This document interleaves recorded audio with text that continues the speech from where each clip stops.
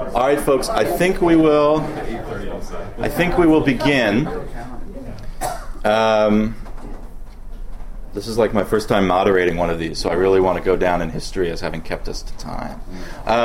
Thank you all for coming to the panel on teaching global book history. My name is Joseph Howley. I'm an associate professor of classics at Columbia University. I'm very flattered to have been asked to moderate this panel. When I first started basically trying to come up with course offerings at Columbia that were anything outside of my department's major track, global book history was where I landed, because due to the idiosyncrasies of Columbia's rigorous core curriculum, there are basically no humanities elective categories that Columbia undergraduates are ever trying to fulfill, except global core, what we call global cores, courses that deal substantially with non-Western cultures. This is a program that was actually added in recent, relatively sort of living memory to compensate for the fact that every single Columbia student is required to read basically the works of dead white men for 2 straight years. They all take Lit Hum, our great books course. They all take our Contemporary Civilizations Political Thought course. And then this elective was added, Global Core, and faculty can develop courses and sort of petition to have them win that Global Core seal of approval. And once they do, your course fills up overnight, because everyone's trying to take their Global Core courses before they graduate. So this is something I've thought a lot about, because in part because of the sort of creativity that the constraints of that program bred for me.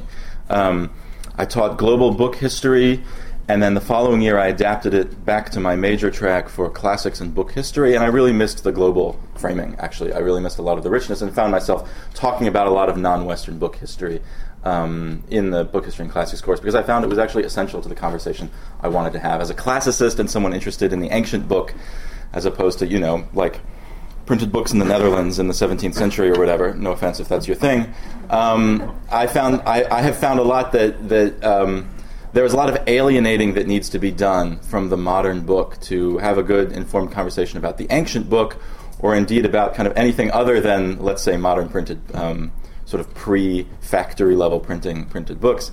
And I often find it's just more productive, and you have a better conversation about the book qua book, the book as technology, when you are thinking in this sort of way. That said, global is a contested and a sometimes fraught term. I think that's something that we will get into today.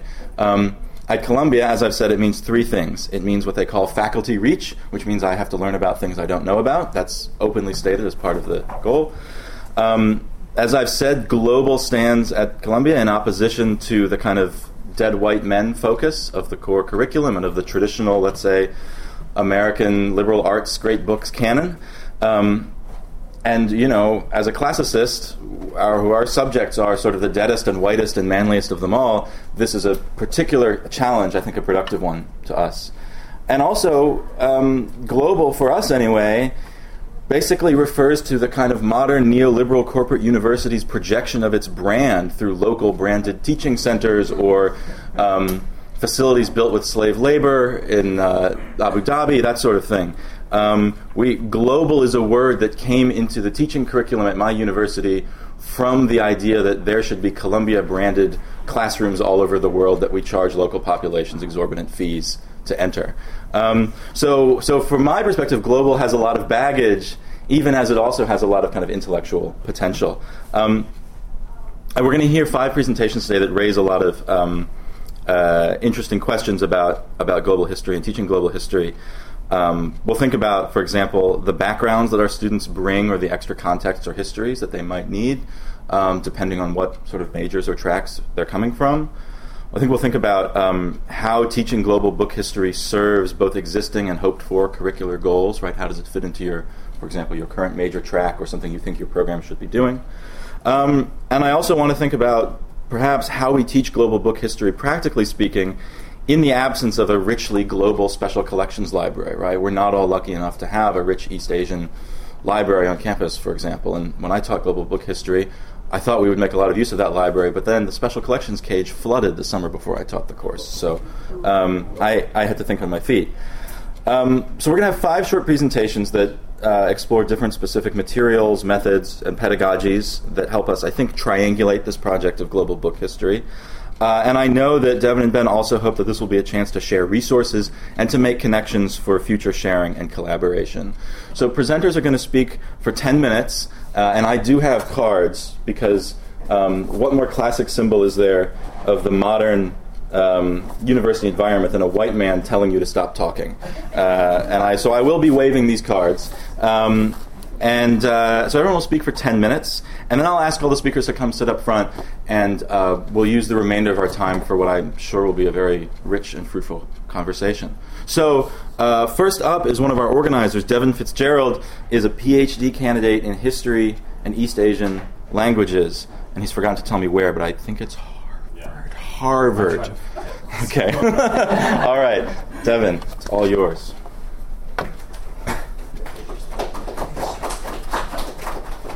I like that Joe has already got my blood fired up with that highly polemical introduction to what we're doing, because this is polemical, and I don't want there to be any doubt about that. And one of the problems I find in teaching global history is that what many people try to do is they take their area of specialization, and then they attach other places somewhere in the flow of the syllabus. And so essentially what they're doing is providing a function as a human being that someone can go to Wikipedia to fulfill. And this is, I think, one of the dark sides of global history is that it's a factology, and it's often acute factology of people finding delightful anecdotes of cosmopolitans doing exciting things in the early modern period while ignoring the structural aspects of global orders that are inherently violent. And so as I was thinking about that, I was thinking, how would one sort of bring that appreciation for structural history to teaching a book history?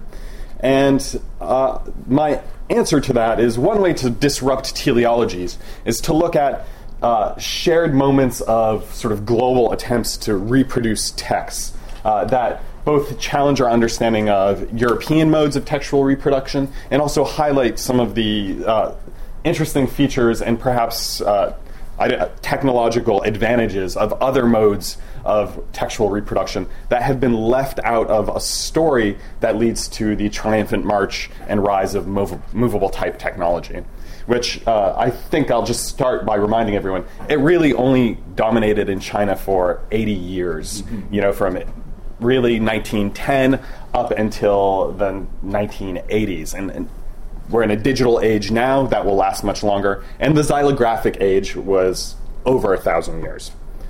And so that brought me to the text that I'll be discussing very, very briefly, since we only have 10 minutes, which is this giant stone inscription, the Nestorian Stele of Xi'an. And this text was excavated in central China in 1625, when there happened to be a lot of Jesuits around. And this was a very exciting moment, and now I'm going to redirect your attention to the side of the room, because when this stele was excavated, it had a large cross on the top. And what this stele does is it describes the progress and the victories of Nestorian Christianity from the 7th to the 8th century in China. And it's dated to 795. And for the Jesuits, this was a boon, and for Chinese antiquarians, this was also a boon. And that gets me to this first point, which is most of you have never seen something quite like what I'm holding up, which is this is something that's a particular Chinese innovation that's been around since really the 9th century, called an ink squeeze. Some people call it an ink rubbing. And you can pass this top part around. And how this is produced is by pasting a thin sheet of paper. Here's the whole stele, so you see the Syriac on the side. Thanks, Ben. So you see the Syriac on the side, and you paste this paper on top of the stone and loosely go over it with ink balls to get this very high quality textual reproduction. And this stone, which was carved in 792, you can go to Xi'an, where it's held today, and buy one of these for $10. And so we're talking about a mode of textual reproduction that I think Western antiquarians would have envied in the early modern period, and in fact is allowing this stele to continue to circulate as a facsimile original today. So that's the first point I'd like to make, is that for the Chinese encounter with this object, there was a high-quality mode of textual reproduction that is still in practice and valued by book collectors today. So after the stele was excavated, a squeeze like this was sent to the Chinese coast, where a series of woodblock publications containing the text of the inscription were then circulated. And the second point I'd like to point out is that in the history of printing, often the xylographic publication is assumed to be a less efficient mode of textual reproduction. And what I would like to say, that as a comparative bibliographer, I've come to actually appreciate that the place I go to think about how these texts reproduce themselves is the study of 19th century stereotype. Because when you're looking for variation in these texts, you have essentially 100 or 2 plates that you need to analyze. And so there's this thing Western book historians do, and they often say, well, in China there were 13,000 titles printed in the 17th century and 90,000 titles in early modern England. And I think that's probably because the English were horribly inefficient and irrational, because they were reprinting editions of the same text with new title pages.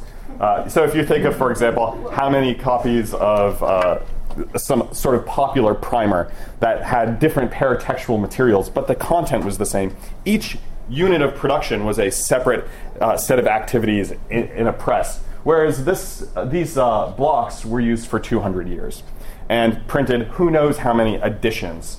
In fact, the Chinese publication was probably organized by print on demand. So that should further destabilize what we think printing technology and xylographic printing technology does.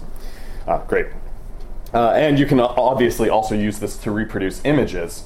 And you'll see they did a pretty good job with the cross at the top, which is coming around.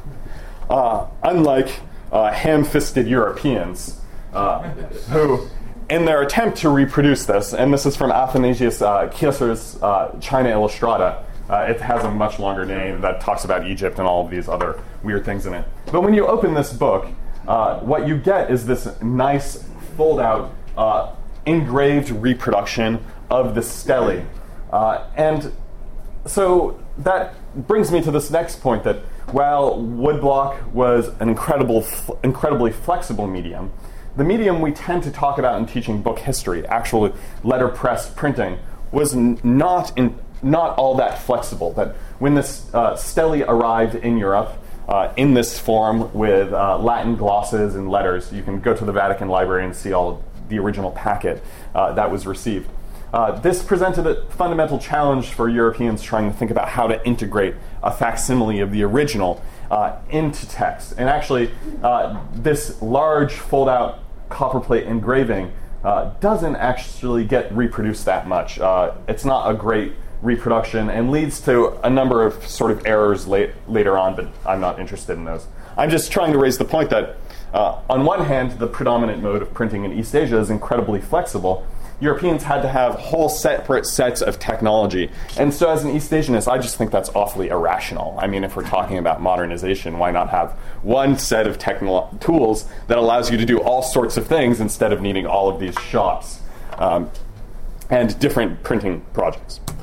And that finally gets me to its final life, which was in letterpress. And letterpress was obviously the predominant mode of reproducing these materials. But there was still this problem, which is that for Europeans, they were interested in reproducing something of the Chinese text. And this figure, Andreas Müller, decided to do this in this very strange way, which is by transcribing, according to the predominant mode of transcribing Chinese, the text of it, and then setting it to music, because East Asians had sort of a singing language rather than the normal language. And this tied into Müller's sense of biblical time and the idea that Chinese represented one of the earliest surviving human languages, perhaps a pre-Babel language, if you will. John Webb in England is making a similar argument. Now to bring this back around to teaching book history, I think that it's really good that people do a sort of chronological ordered approach to various modes of printing. However, that chronological approach often ends with 19th century technologies that predominated in the industrial West. And that chronological approach often puts the xylograph in a week where movable type often dominates, or there's long periods discussing vellum or medieval manuscripts. Textual technologies that actually, compared to, for example, xylographic printing, weren't around for all that long, and in fact weren't particularly good if you judge a technology by its range of capabilities. One of the wonderful things about computers is that they can do all sorts of things, and in fact, as we move into this digital age, things like Western copyright law are becoming less and less relevant, particularly when you go to non-Western regions where books are pirated, and in fact there is a sort of Wild West media information culture. And when I do my work in China, I very much feel that I'm on the edge of something next. And when you look from the perspective of these different types of technologies, you get a deeper appreciation of the importance of teaching book history not as a teleology, but as the range of possibilities that different modes of textual reproduction enable. So I think that is the end of my polemic. Thank you. Fantastic. So next up are Florence Xia and Robin Ryder from Wisconsin-Madison, University of Wisconsin-Madison. Florence is professor of history. Do I have that right? History Science, excuse me. And Robin is curator of special collections, both from the University of Wisconsin-Madison, and Ben is kindly helping me find their presentation. Thank you very much for inviting us to participate here. Galileo Sidereus Nuncius, The Starry Messenger, is a great book to teach about. Flush as it is with the excitement of discovery and challenge. It was published in Venice in 1610, the book in which Galileo first presented to a reading public his images of the moon, well, moons, planets, and stars as seen through a telescope. But which book or books? And in what format? The appeal of the first edition, would that we had one, has animated collectors for centuries, and the book has enjoyed legion editions, translations, and facsimiles in print and otherwise. In June 2008, the Library of Congress had finally acquired a copy of the first edition of The Starry Messenger, and an especially fine one. Okay. The LC copy represents an early state of the production process, also one of 4 known copies never trimmed for printing, or for binding, so that all the stars in Orion that Galileo intended to show in print are present, not left on the bindery floor. LC digitized its version for delivery online, and there was also a print facsimile edition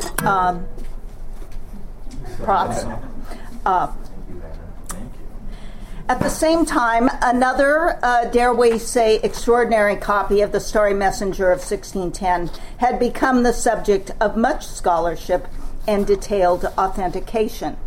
At the California Antiquarian Book Fair in early 2013, Nick Wilding, known well here, gave a presentation entitled Forging Galileo, and you could have heard a pin drop as Nick was speaking.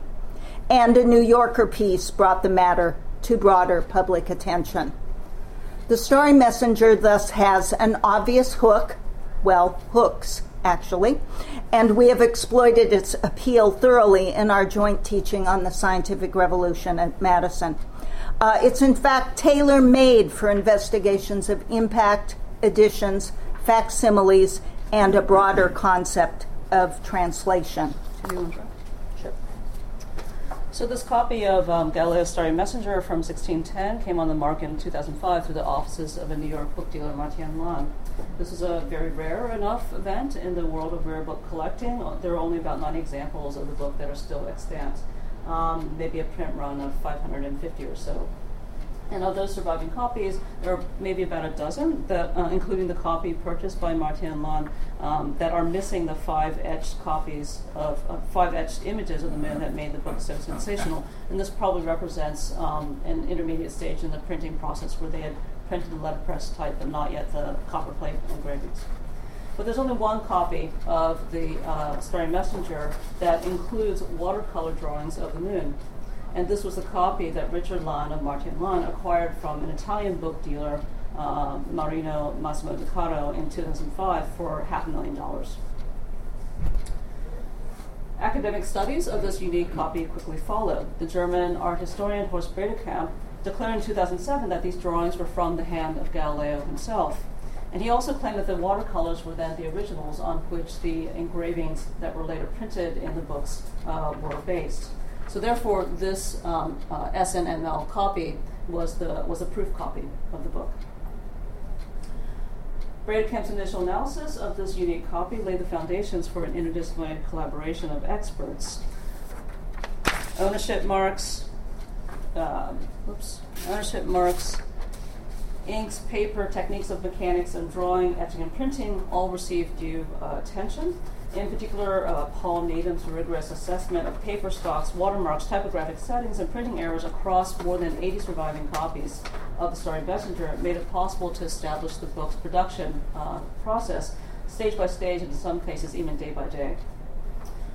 Bredekamp suggested in his introduction that perhaps only the Gutenberg Bible has received a similar amount of bibliographical attention and analysis.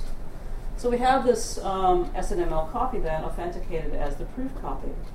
But what Robin and I found very interesting is that this authentication process that Bredekamp and his team pursued, and then also I think that we ourselves use very often, involves two interlocking but also potentially contradictory assumptions.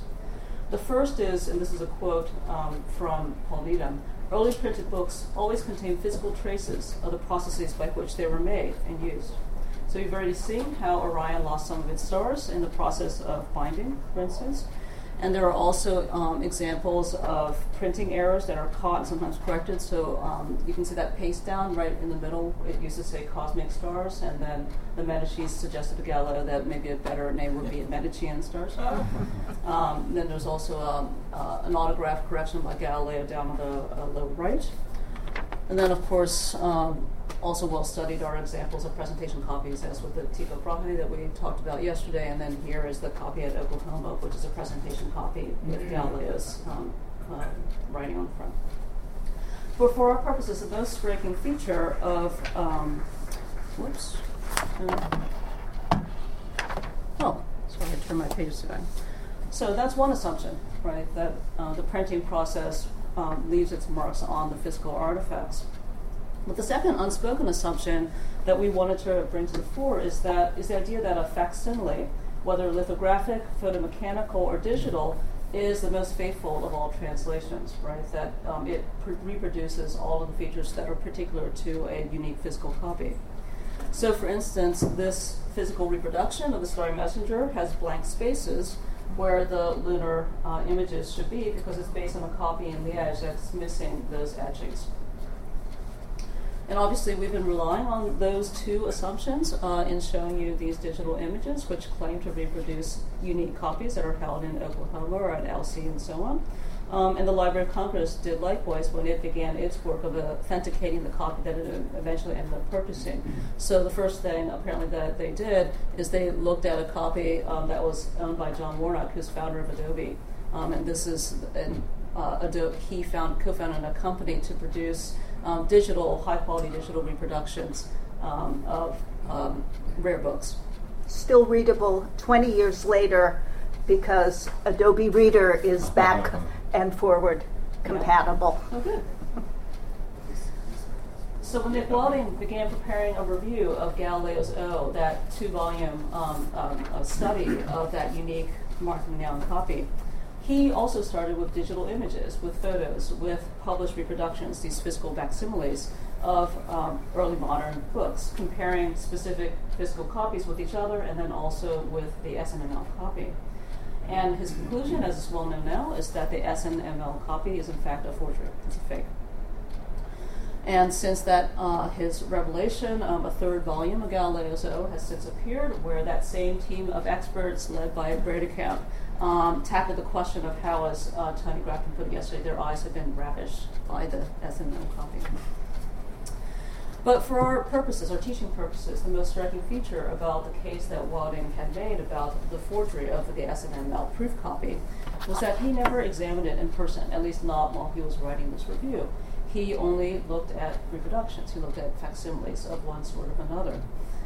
So he looked at digital images of the Starry Messenger copies. Basically, here's a series of facsimiles that he used. And one of the facsimiles that he made use of was one that was made in Pisa in 1964 based on the copy that is now at the Milan Observatory. And this is the that 1964 facsimile. In all of these reproductions, his attention was caught by that italic capital P. If you go back for a second. And you can see that P, it looks a little weird, right? It has that sort of extended foot going off to the left there. But when Wilding finally obtained a scan of that copy in Milan on which this physical 1964 Pisa facsimile was made, what he realized is that that P, that with the long foot there, is due to the fact that the Milan copy's paper had browned just right at the bottom. And in the photographic reproduction process, that brown had been turned into black because you only have black and white in the reproduction. So, and essentially, the 1964 Pisa facsimile created not a replica of that particular physical copy, but rather a new version of the Starry Messenger, a new edition, you might say, with that telltale P, with some garbled Latin and some other flaws. And even some of the moons of Jupiter had gone missing in the facsimile, thanks to the photo retoucher, who was a little too eager to clean up the text. So you can see that the moon that's at the top, right next to the big O, right, it's missing in the middle one, and then at the bottom, in a very widely used teaching edition that was published at Chicago in 1989, the missing moon has been reinserted by a good critical editor, right, in the brackets.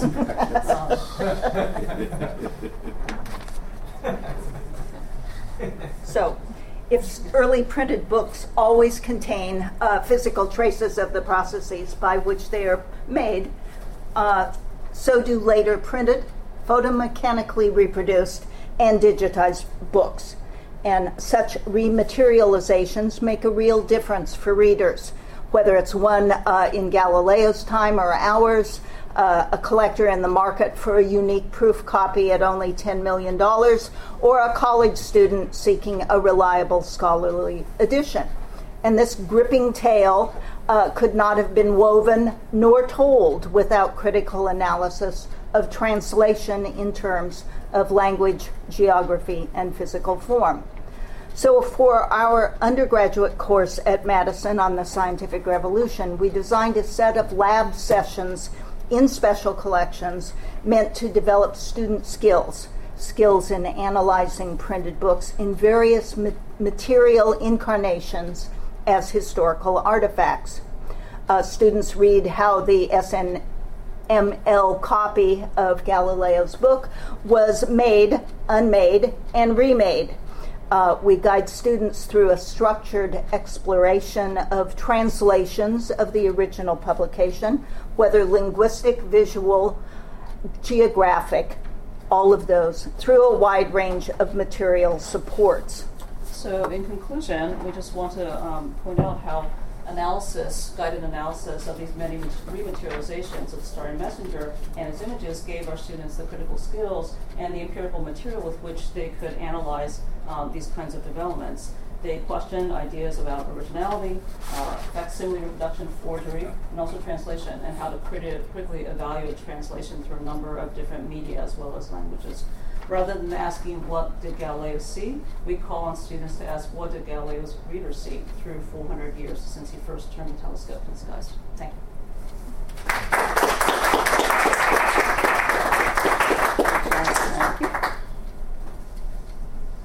Thank you so much, Florence and Robin.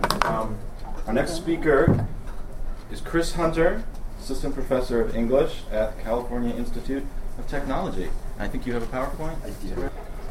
Right. I'm going to be talking about an assignment or a set of assignments I put together for a course entitled American Literature and the Technologies of Reading. It's the only book history class, as far as I know, at Caltech, and not an emphatically global one. And so one of the things I would like to think about, I guess, collectively, are ways to sort of open and expand that. But we can see over the course of the presentation some of the ways in which this course does reach out, certainly beyond the confines of the nation or of the Atlantic. So in or around 1744, 12-year-old George Washington copied a recipe to keep ink from freezing or molding, a pair of poems, and a series of exercises on gauging, weighing, and measuring into one of his notebooks. The source of this material was a relatively recently published book called The American Instructor, or The Young Man's Best Companion, and you can see a multiply remediated image of the title page there. This is a PDF of a scan of a microfilm of the original, I think. The American Instructor, as at least one of you I know certainly knows, was kind of on the leading edge of a revolution in American schoolbook publication that would eventually lead to such blockbusters as Lindley Murray's Grammar and Noah Webster's Blueback Speller. But this particular one was an American edition of a British book simply called The Instructor, or The Young Man's Best Companion. It was published, as you can see, in Philadelphia by Benjamin Franklin, and essentially sort of pitched itself as a catch-all self-education tract for aspiring young men in colonial Philadelphia. The Instructor has proved incredibly useful in the classroom for a range of reasons, but I'm going to focus on two of them today. The first has to do with the book's status as a pedagogical text itself, a text meant to instruct and inculcate. The second has to do with the ways that the text and its lessons open onto the wider world of colonial American print and, I suppose as well, global book culture. So I teach a range of pedagogical texts, the New England Primer, that kind of stalwart standby of American instruction, in Adam's Fall, We Send All of that. The problem with teaching the Primer is that all of my students already know how to read. And so actually engaging on a pedagogical level with the instructions in the text is impossible for them. But what I've found out is that they don't know how to write. And I don't mean that in a snarky writing instructor way, although I do have a lot of essays waiting for me to grade. But what they can't do is write like a colonial American. And so one of the first lessons that I give them is the American instructor's instructions on how to make a pen. It should be said, there's a disclaimer at the beginning of this in the book which says it's sooner gained from observation and experience than verbal direction, and you'll see why this is true. The instructions read as follows.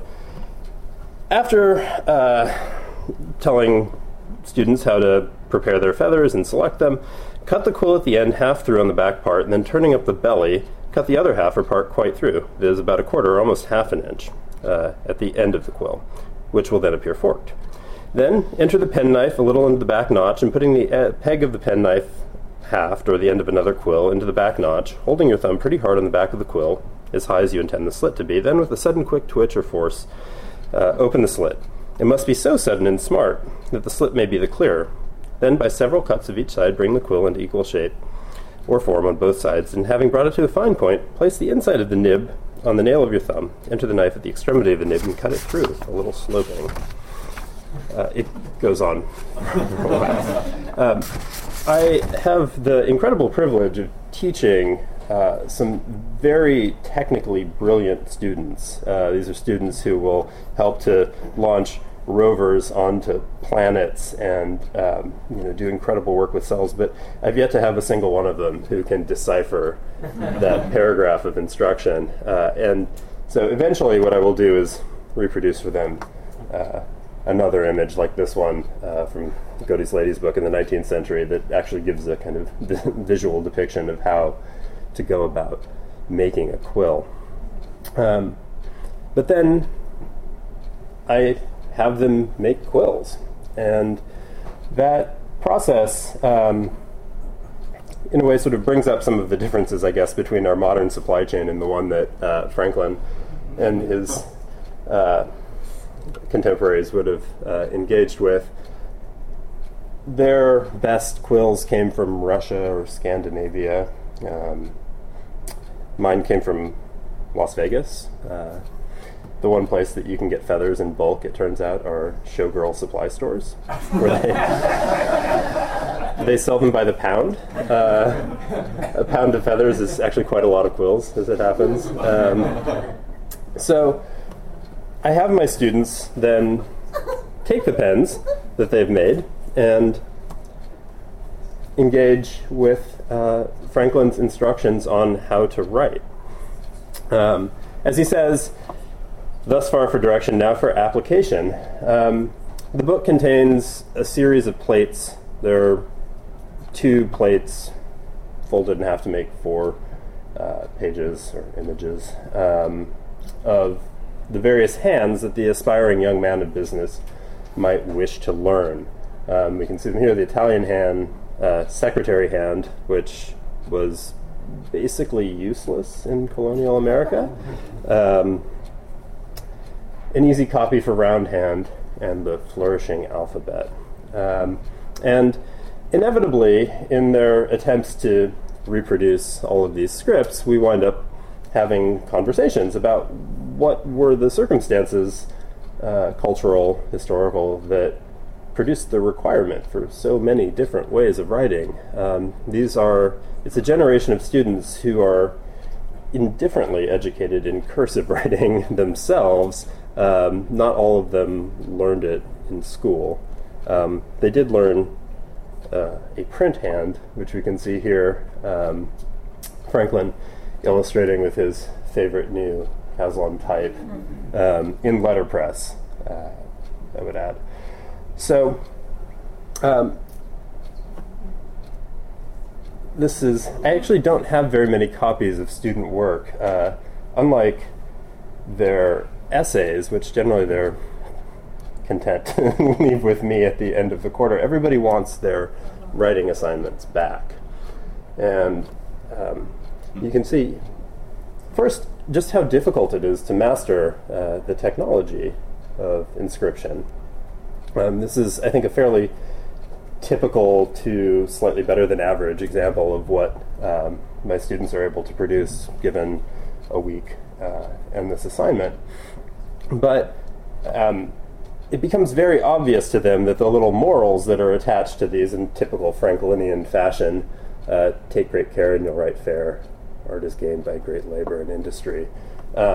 These kind of unsubtle efforts to connect the formation of characters to the formation of character, which are absolutely a part of colonial education across the board, hit home for them.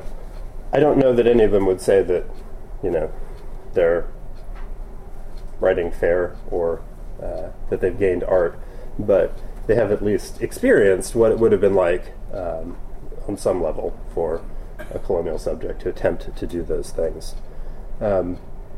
This is a later edition of the same book, obviously a better image. Isaiah Thomas's from 1778, maybe. And he's substituted, as you can see, the German text for the secretary, which drops out after Franklin's edition and basically no longer plays a role. So I've got 1 minute left.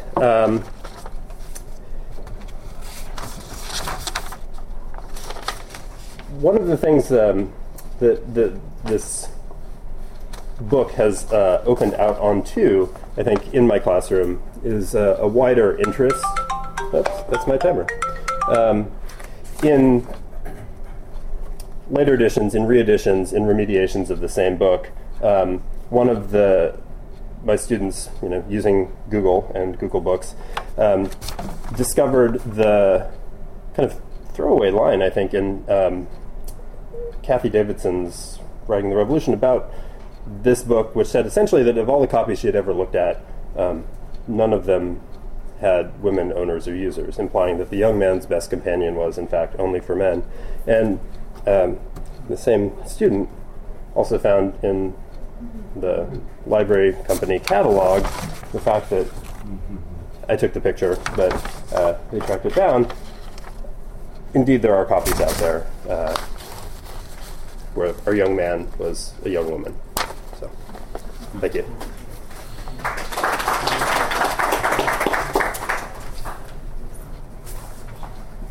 Thank you, Chris. Our next speaker is Brian Keene, who is Assistant Curator of Medieval Manuscripts at the J. Paul Getty Museum. Did we say the full name? Anne Courtauld Institute of Art? No, that's where I finished my PhD last year. Oh, I'm sorry.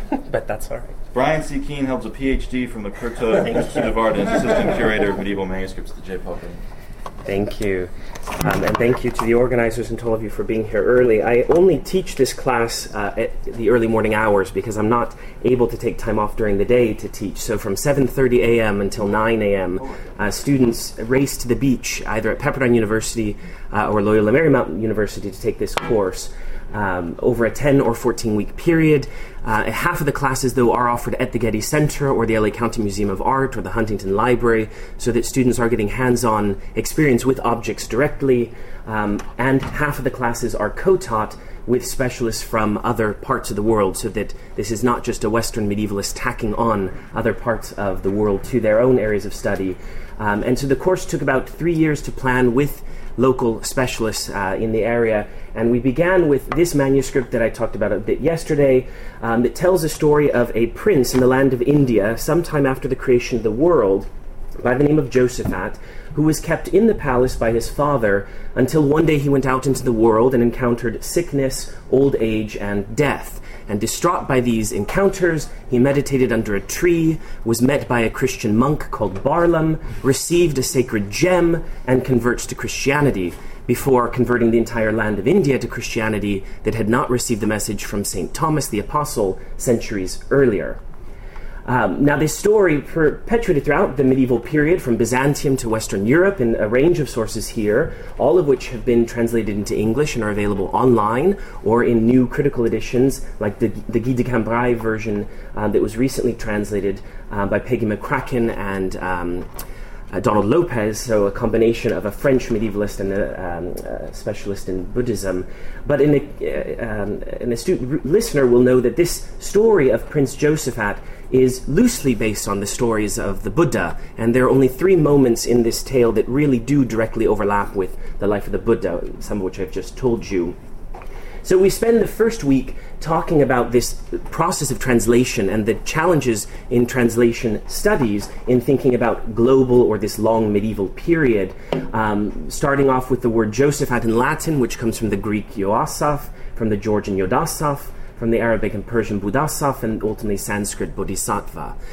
That allows us to then look at a range of books that preserve these stories through the Prajnaparamita or the sutras in Southeast Asia and East Asia, to world chronicles made for the Timurid court, to a Mount Athos manuscript that I studied for the past 3 years that has a Greek text with a Georgian appendix, and then a French pilgrim came along and translated it into French, followed by the many Latin editions of the text. So over the course of 2 weeks, they've just been given this large overview of a single story and its many lives across time and across geographies.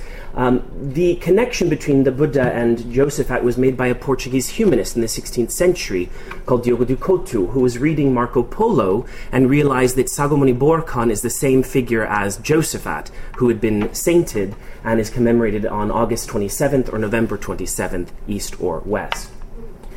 This course was used as preparation for a Pan-Asian Buddhism exhibition that will open at the LA County Museum next year in collaboration between the Southeast Asian and Chinese departments, in which the curators have placed small-scale portable and votive sculptures alongside book arts from South and East Asia to tell the story of Buddhism's spread and the many different textual communities of Buddhism, but also to think about the idea of Buddhism or of the Buddha moving into Western Europe beyond. That will be the appendix at the very end.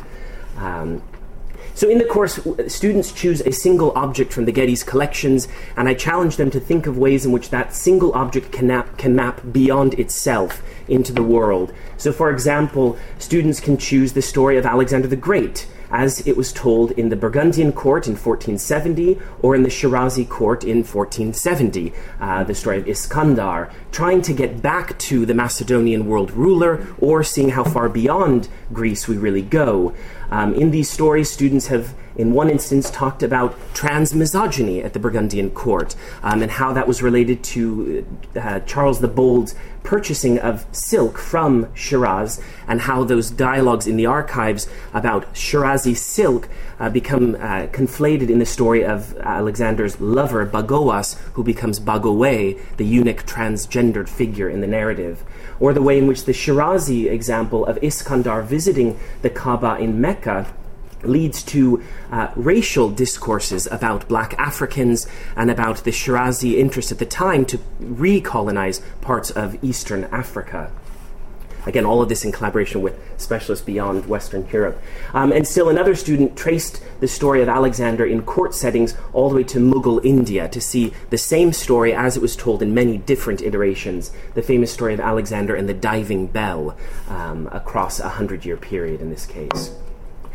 Students at both universities have already come to this class with 2.5 years of experience in the humanities program, where they encounter in the second humanities course excerpts from Brodel's La Mediterranean, The Hero with 1,000 Faces, Vermeer's Hat, The Cheese and the Worm. So they're given macro and micro views of history prior to coming to this course. And that then becomes the challenge of thinking diachronically and synchronically about this material in order to problematize the term medieval, or the way in which the idea of the Middle Ages is grafted onto other parts of the world, sometimes violently, sometimes unreasonably. And so for the second to fourth weeks, then, we do a little bit of mapping, thinking about how people throughout this broad period that we're talking about around the world mapped themselves. And this last semester, I gave the students the edited volume that I'm working on with 24 authors who work across book specializations as a test case to see, does this work, and where are the students finding troubles with this material. We began with H.G. Wells' The Outline of History, because I think this map of the world, or a history of the medieval period, is as confusing as it can get. But it also allows us to talk a little bit about the fantastic view of the Middle Ages, since many of the students will, after this course, read some of H.G. Wells' sci-fi novels. And being in Los Angeles, it works very well with Hollywood nearby, thinking about the difficulties in telling a global story that either centers on crusade or discovery, and Africa only gets a small footnote in all of this. So trying to, insist that we think even beyond these confines of textbooks. But using something like Janet Abu Lughad's Circuits of 13th Century World System is problematic as well. The first time I taught the course, I only allowed students to work within the sphere in which their book was created, and that was certainly interesting for me to see how far the students could get beyond and their own desire to go further afield. This map has been redrawn many times, most recently by Monica Green, to show the spread of the Black Death, and how we have to think of places beyond the these spheres, and even how the Vikings may have spread portions of the plague to Nova Scotia. But also looking at a China-centered approach here, thinking about some of the challenges again from the east going west in mapping the world. And then, of course, the Silk Road becomes the map that we default to for the course. But in a Western European context, we talk about the TO system and the many problems with that system and the way in which those maps are often redrawn so that Ethiopia could exist both in Africa, in the Holy Land, or in Southeast Asia, or sometimes beyond those lands entirely. Looking at maps in encyclopedic texts in the Islamic world, the sort of south-north orientation rather, or some of the early surviving maps like this 1402 map from Korea, and the challenges of mapping spaces that don't have pre-15th century mapping traditions or maps that survive in any case.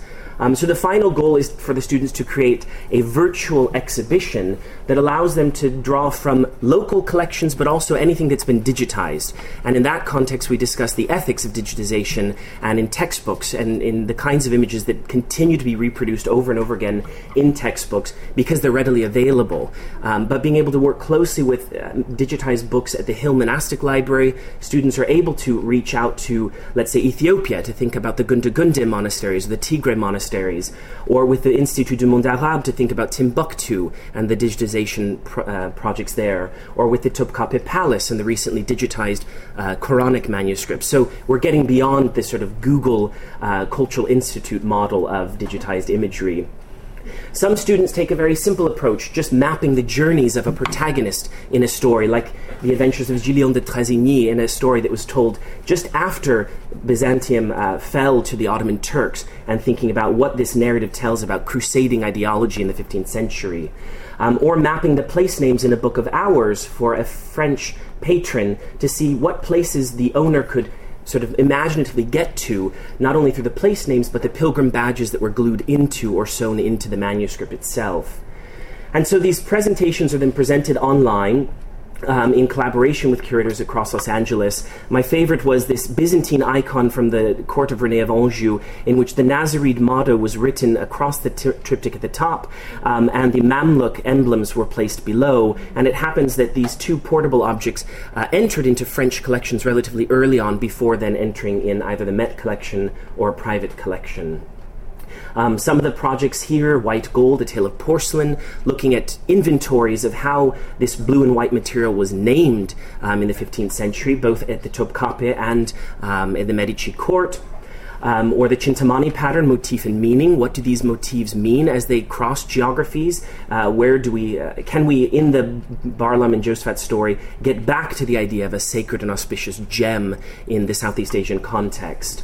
And then I end with a final discussion about worlds together, worlds apart, where taking the ultimate macro view, returning to the German workshop, talking about a supernova witnessed in 1054 that archaeoastronomers have found referenced in North American rock art through carved and oral traditions in the Pacific Northwest. So that's the long and the short of the course. And it's been quite fun, and we'll do it again in January. Thank you.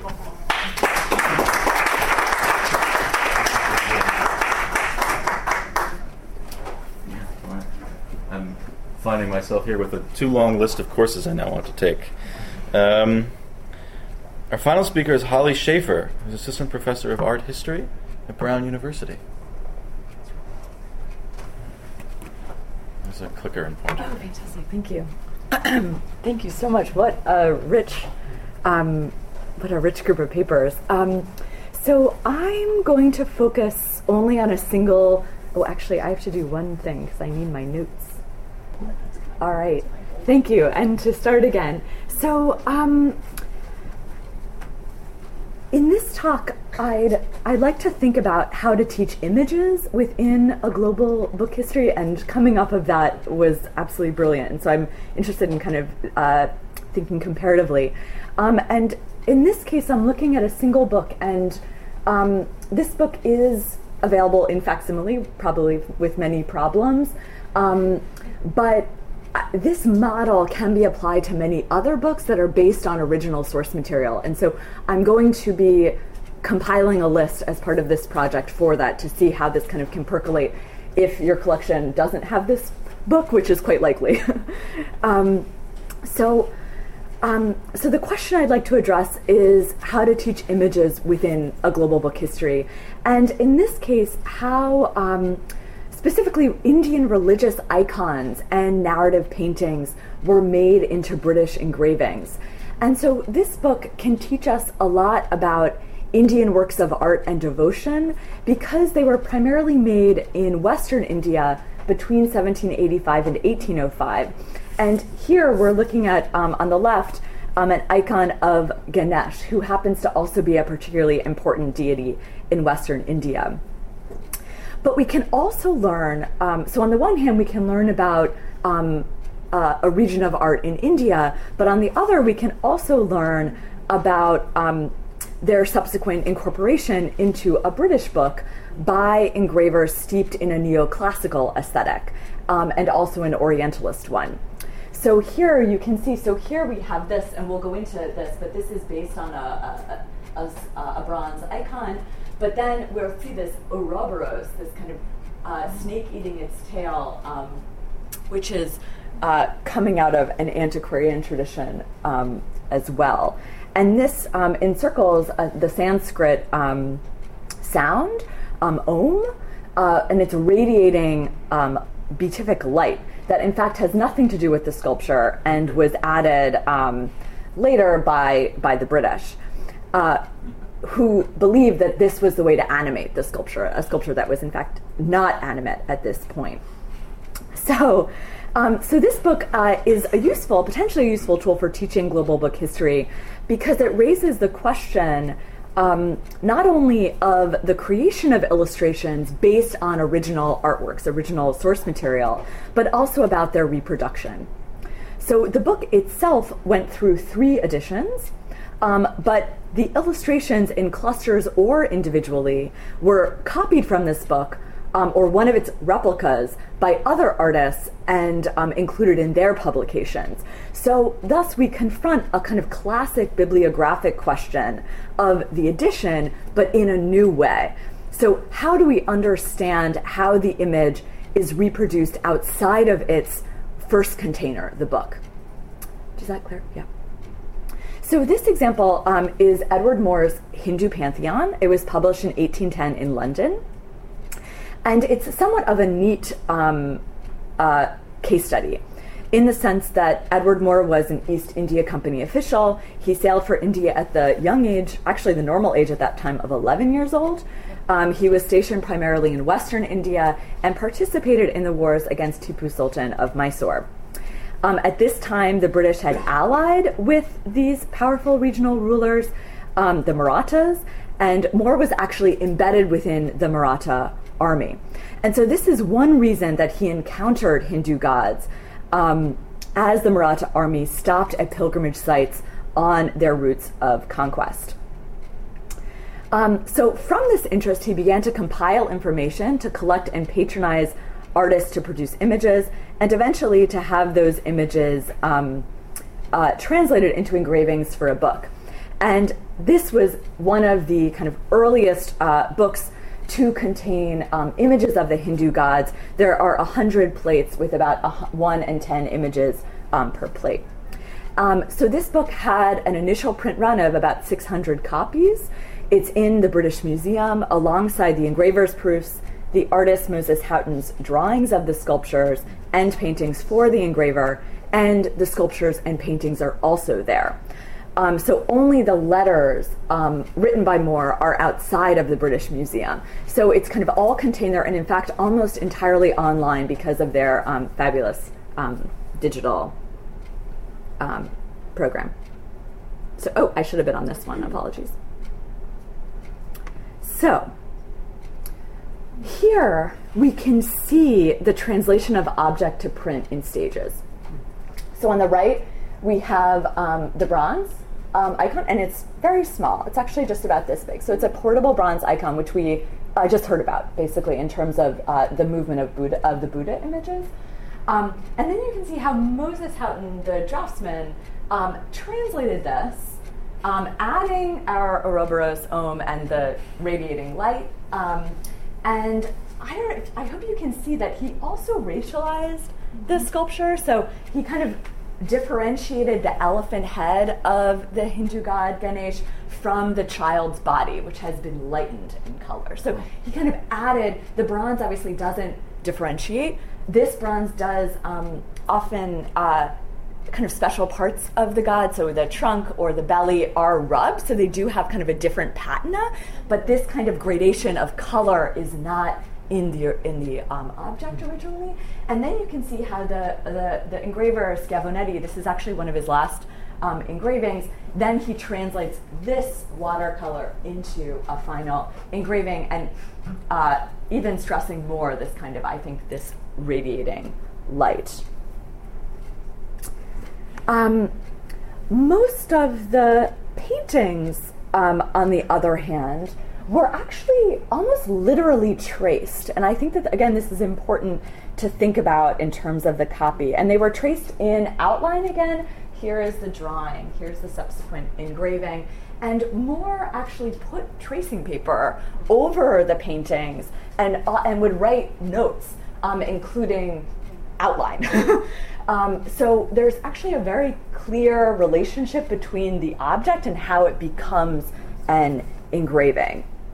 And in one copy of the book, the tracing paper with the figures delineated is actually glued in rather than the drawing from which it was traced. And you can see how this strong graphic linear quality of the works asserted itself in the reproduction. And it's important to recognize that in India, many of these paintings especially would have also been copied. So there's also a very strong tradition of making reproductions from a single drawing through pouncing, especially, or again, through other techniques of copying. So the artist, and also artists would actually draw the same figure so many times that there is an aspect of reproduction even within the work itself. So at times the concept of the copy could even lose its value, and that's something I just wanted to signal. So before returning to how outline in particular overlapped with other popular European aesthetics, I'd just like to show a sample of what types of art were used for this publication to show how it in certain ways documents a very local artistic production in India circa 1800. And so there are a lot of very small bronze icons that likely would have been sold at temples on pilgrimage routes that I mentioned Moore himself traveled as a soldier, or they could have been purchased in local markets. In Moore's case, they were actually often damaged and could have actually been in scrap heaps with copper workers. And so most of the objects he was working with were actually no longer efficacious, and sold to him by dealers who were instructed to search by such objects. So we're looking at a very particular type of object, often damaged, often without key elements, such as the shrine around it, which you do see on the upper left. There were also paintings produced for courts. While still of gods, these paintings were made for an elite audience, and they could have been part of albums or used for more intimate viewing or devotional use. So there's a wide range of material that he was using.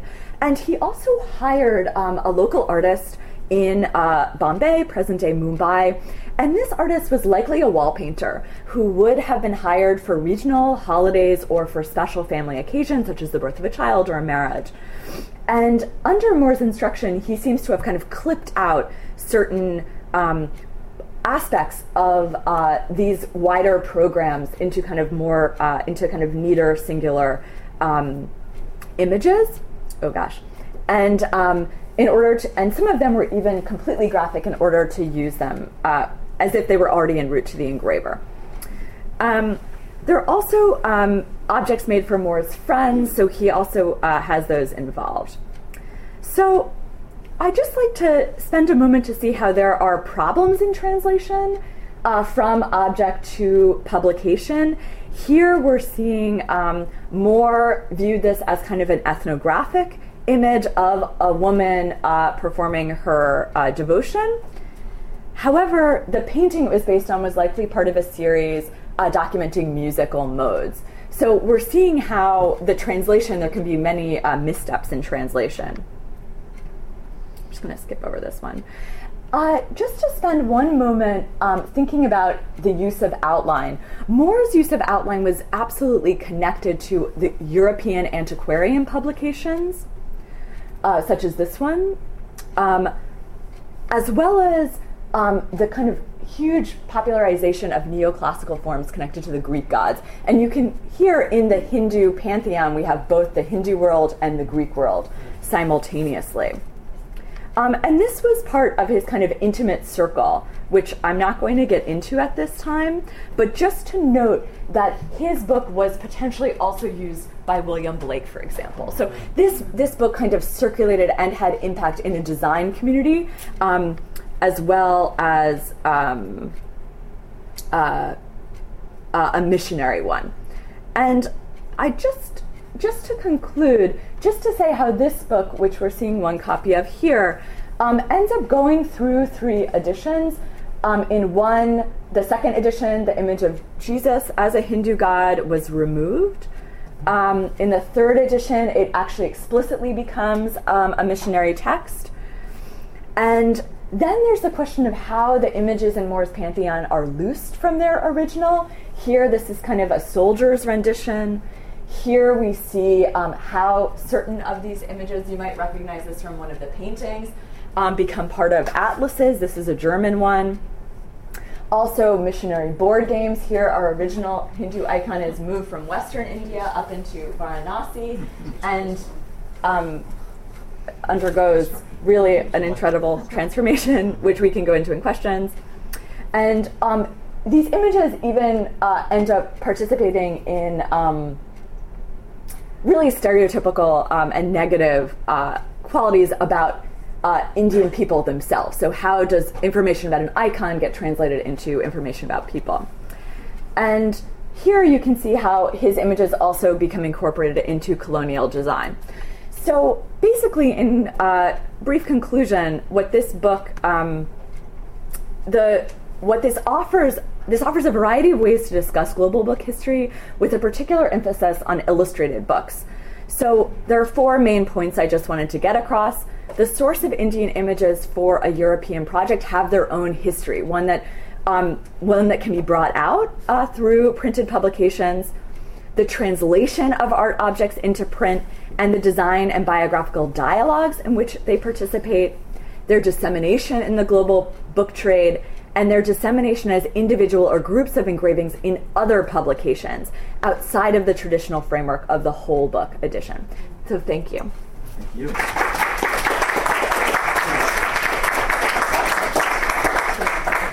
So I'd like to now ask all of our speakers to come up and have a seat in the front for a discussion. We have a little over 20 minutes remaining for discussion. One of the things that I was struck by was the way that some of the kind of pedagogic modes that came up are a kind of I think of a sort of a macro level study, right? So the ability to study a book in the context of objects that have come from all over the world, or the ability to study objects from all over the world that have come to one city or one museum, that is itself a kind of globality, right? Because these are, we might think about kind of processes of colonialism and imperialism and wealth concentration that have actually brought artifacts to one place, or conversely have caused there to be a paucity of artifacts in places or at institutions. But another approach that we heard about was a kind of micro level of sort of inhabiting particular experiences of book history or of book culture, of trying to make the quill, for example, or of trying to read a particular book. So that was one sort of pedagogic kind of spectrum that occurred to me. I want to start off by asking about the Galileo edition, and then I'll open the floor.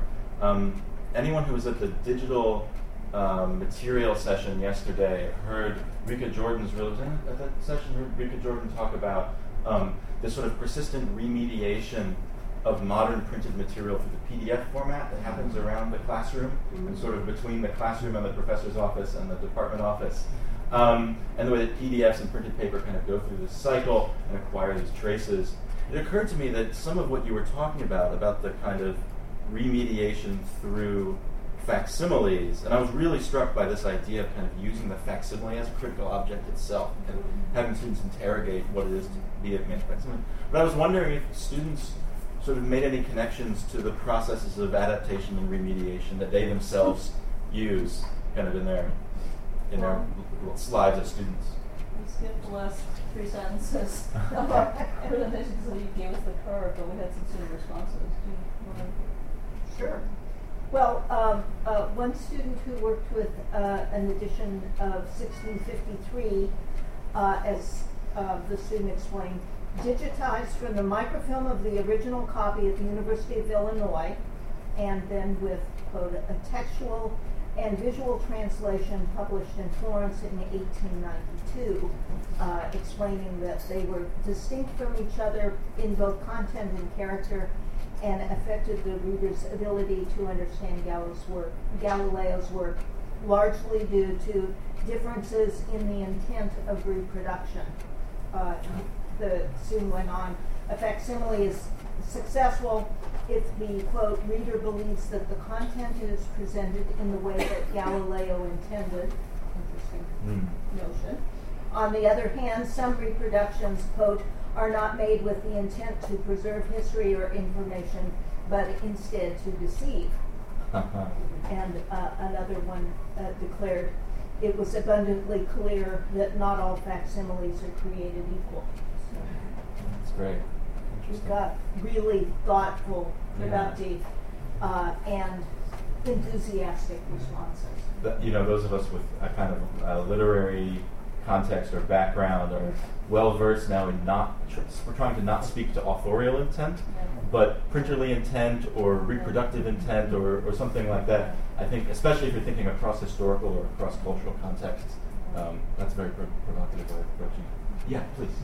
So I thought this was really great. One, I'm going to give a positive comment and then a question, so you don't have to listen. But I thought one of the things you did that was really cool is you started with this frame, let's think about pedagogy, and then you guys did a lot of showing, not telling, which was really cool, because I'm like, this is how we do it, and here's like a mini showing of how we're connecting these things. And my question is, and it's for everyone, or anyone who cares to answer it, I was struck by Joseph and Devin's kind of frame, which is like, we're doing this kind of teaching, which uses these local collections, which uses expertise, which invites this broader range, which isn't forcing it, which isn't tacking it on, which isn't buying the right textbook, but in fact integrated into a community. And what I noticed across all these presentations is you're somewhere with enlightened librarians who've been buying visionary collections, and you had an enlightened hiring officer who brought someone in with expertise that all this stuff lined up, right? And so I'm trying to imagine what's necessary and what's sufficient for this kind of global book history pedagogy to happen, right? You need the right collection, and you need somebody who can work with it, right? So you don't necessarily want someone doing medieval manuscripts where you don't have them. You don't want the Chinese book where there aren't Chinese books, but maybe you do. And so I'm just curious, aside from all becoming administrators and changing library policy and hiring the right people, what can we do and what's necessary and sufficient? I have. That's a great question, James. And it also, actually, I'm going to ask a question back, which is that one of the aspects of global history is you get a sort of responsibility creep. And in departments like area studies, and I was defending to Brian about this, Europeanists are increasingly taking our jobs because they're becoming more cosmopolitan in their pedagogy, and now people don't need East Asianists. Why would you hire a medieval China specialist if you have a Europeanist who's got 3 weeks of medieval China in their world history survey? That's crazy. Right?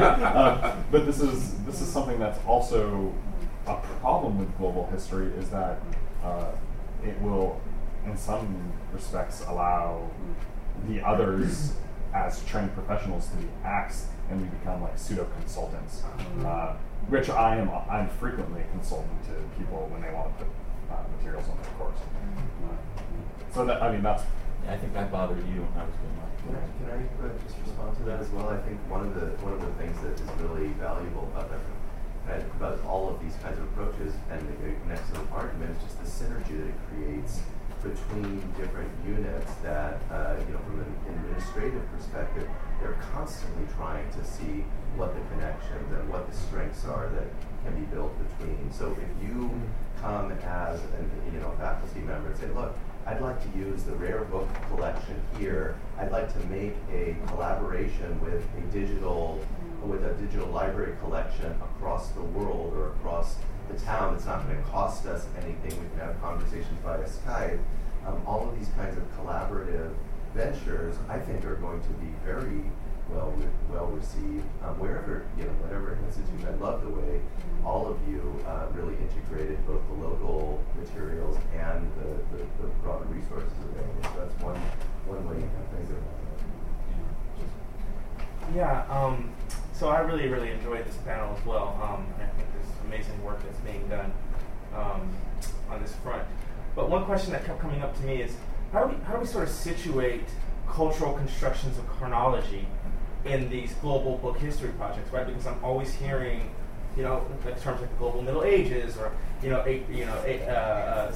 CE 1800 for this particular text, and there are different ways that different cultures kind of construct their own histories, their own periodization, and I'm wondering how we sort of situate that in the framework of teaching these global book projects. I mean, from a curatorial perspective, we've started to now incorporate dual dating systems even on our label for any exhibition that includes Islamic objects. We now have 2 dates on all the labels unless the objects predate the 7th century. But even that, I mean, it was the insistence of the lending institutions that we do that. So that's one way to sort of address different chronologies, and then having separate panels that explain the challenges in chronology. That we can't talk about global Middle Ages for really anywhere. But we do it because it's marketable, as we were saying earlier. So we do fall into those traps as well, institutionally. I think one question that your question makes us think about is the way that the term global sometimes implies a kind of distant objectivity, right? Like seeing the Earth from the moon, kind of looking down from everything at the same distance, when in fact, as you point out, global is always starting from a perspective. Like it's global from where I stand. Western myopia. Exactly. Yeah. Does anyone else have any thoughts on this problem? Yeah, I had a comment. And that the reason I tried to structure what I was doing is because the good thing about material history is we can flip the script and say, I'm now doing information problems, and every society has to deal with information. And so I just finished a syllabus called Random Access: A Global History of Information. And really, if a communications department would probably like it more than a history department, because I deal with orality, and those readings are about like Homeric epic traditions at the same time as they're also talking about like contemporary recitations of bardic poetry in Spain. And so information history or these material histories let you do away with chronology and just say like, this is a human problem. Yeah. And like everyone has certain responses to it. Yeah, I like that. When I was putting together my global history course, global book history course, I originally called something like world book histories. And for a while I was thinking about just sort of like human histories of writing. And the committee kept saying, well, what if we called it global histories of the book? It's like, I don't know. That clearly means something to you. I'm not sure it's what I want to say. Yeah, I know. I like that a lot, though. Yeah.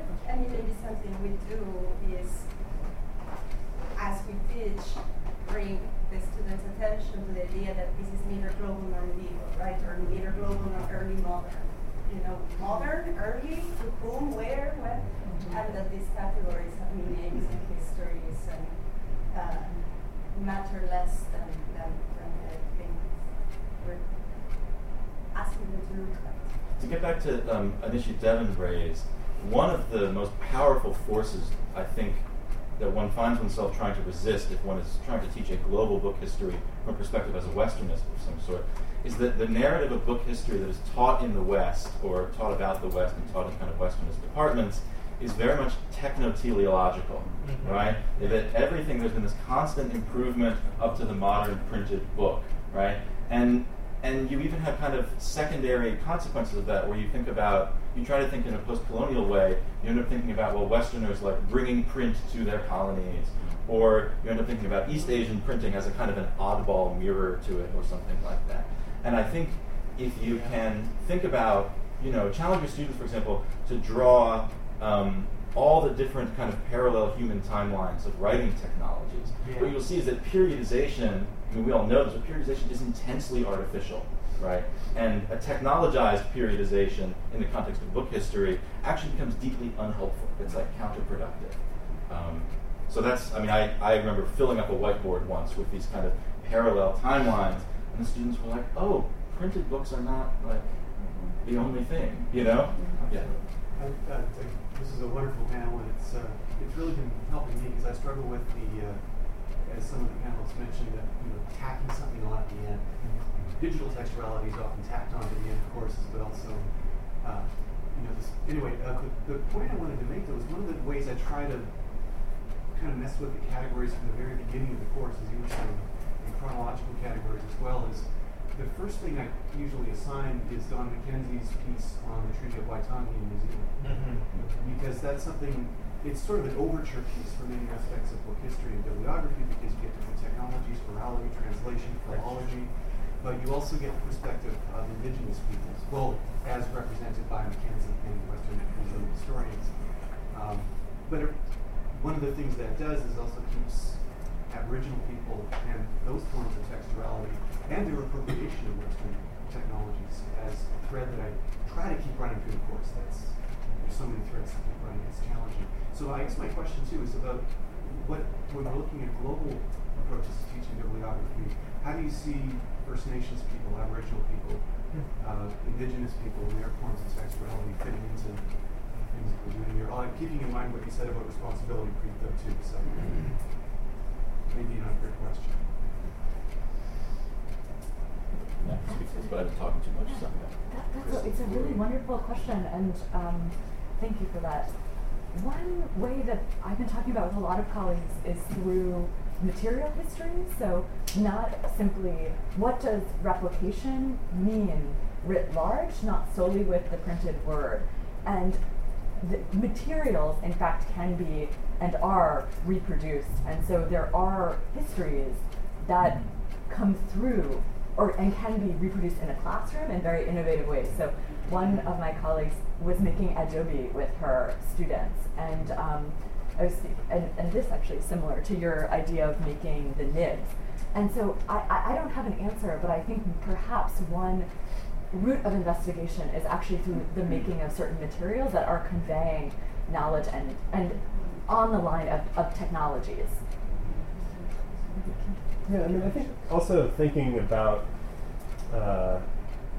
the modes of transmission whereby we've received these texts is a helpful. So we're not trying to sort of supersede everything that stands between us and the transmission of oral narrative. We have in the first volume of the Norton Anthology of American Literature a bunch of Native American stories, which is wonderful, but they're also radically decontextualized. Yeah. And for that reason, I think, for me at least, almost impossible to teach.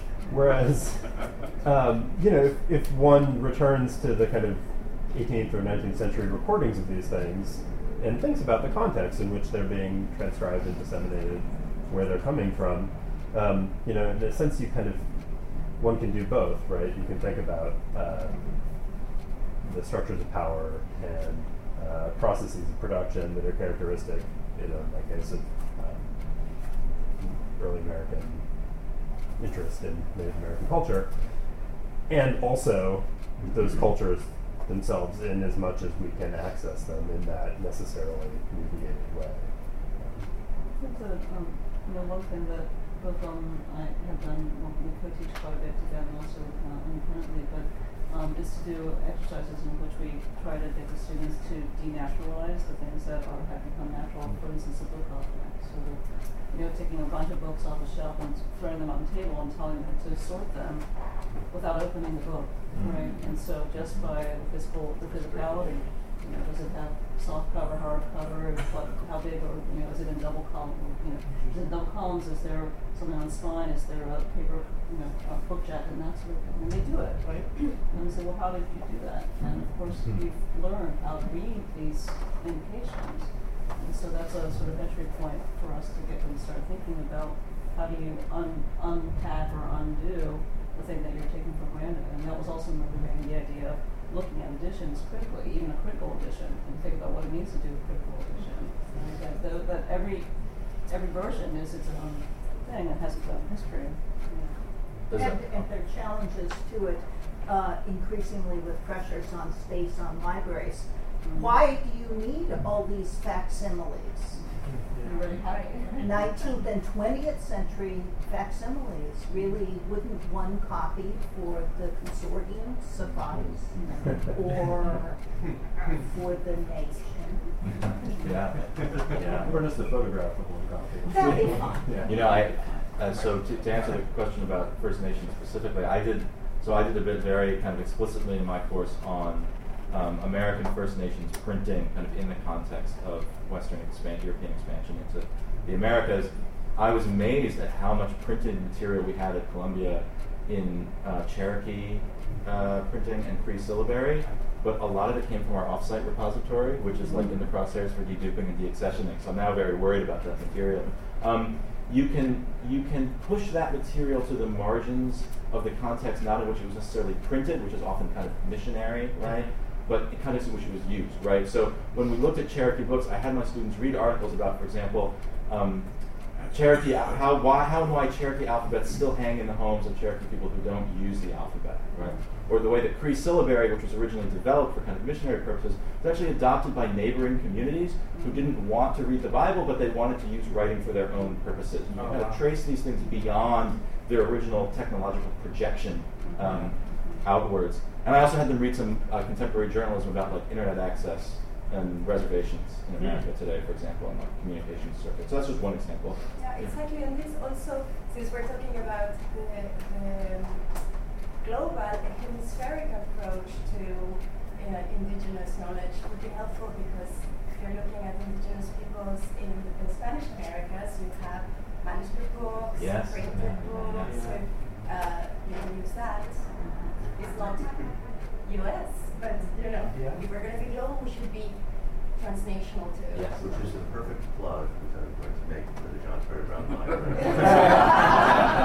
All joking aside, we are in the process that we have a grant from the Mellon Foundation to provide, through our indigenous languages database, which we have one of the most broad and hemispheric collections anywhere. Increasing tools for engagement with scholarship and teaching. And one of the things that we hope to be able to produce is precisely so that all of you and your students and indigenous communities, wherever they may be, can contribute to the interpretation of the materials that we have. So it may not be, in fact, the missionary context may be the context in which it was produced, but we'll hopefully be able to get to a point where we can also hear the voices of those who were missionized, those who are thinking about other ways of interpreting the materials. So I think that, for me, is one of the exciting things about this kind of meeting more broadly, and where libraries and institutions are going, which is there's going to be an increased opportunity for this kind of connection. I think it's important for us to try to strike a thoughtful balance between, say, me not wanting to kind of exploit and tokenize my friend Devin and like get him to give me readings for my class for a week on East Asia or something. But I think it would be beneficial, for example, to seek and reach out to colleagues. To answer your question again, reach out to colleagues or students who themselves have tribal affiliations, right, or who themselves have worked on this material. I think that that's something to aspire to. Yeah, for sure. Is there a question? We're at time, but I think we can stomach one or two more questions if anyone has one. Just one. Yeah, I really like, Chris, your presentation and just getting the students to engage with the book as a reader in the time period. And great event. But also that really teaches them, what is the use of this book? You can read the contents and say they're going to learn how to make a quill and they're going to know how to read. Well, actually, you can't learn how to make a book from a book. And learning to write characters is actually more about moral formation than maybe as much as it is about penmanship. I thought it was really I think it's great. And it's always both, right? It's always character and penmanship, and Franklin is very explicit about this. That your hand will redound to your credit because you can demonstrate that you were the sort of person who has put in the work to write proper things, I suppose. Just creating this deep experience of as much as possible in our contemporary world of what's going on in the.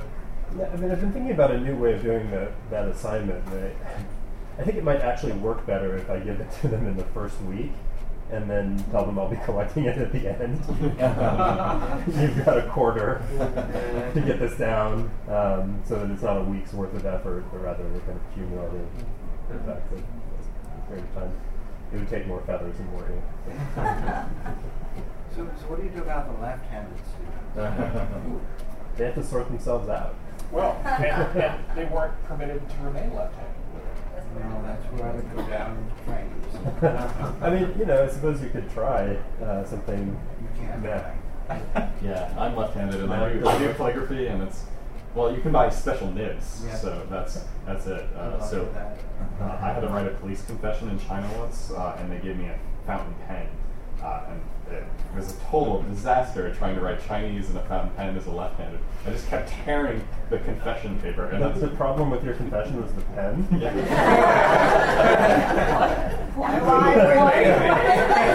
We'll have drinks. I have never in my career seen an academic career end on such a tantalizing note.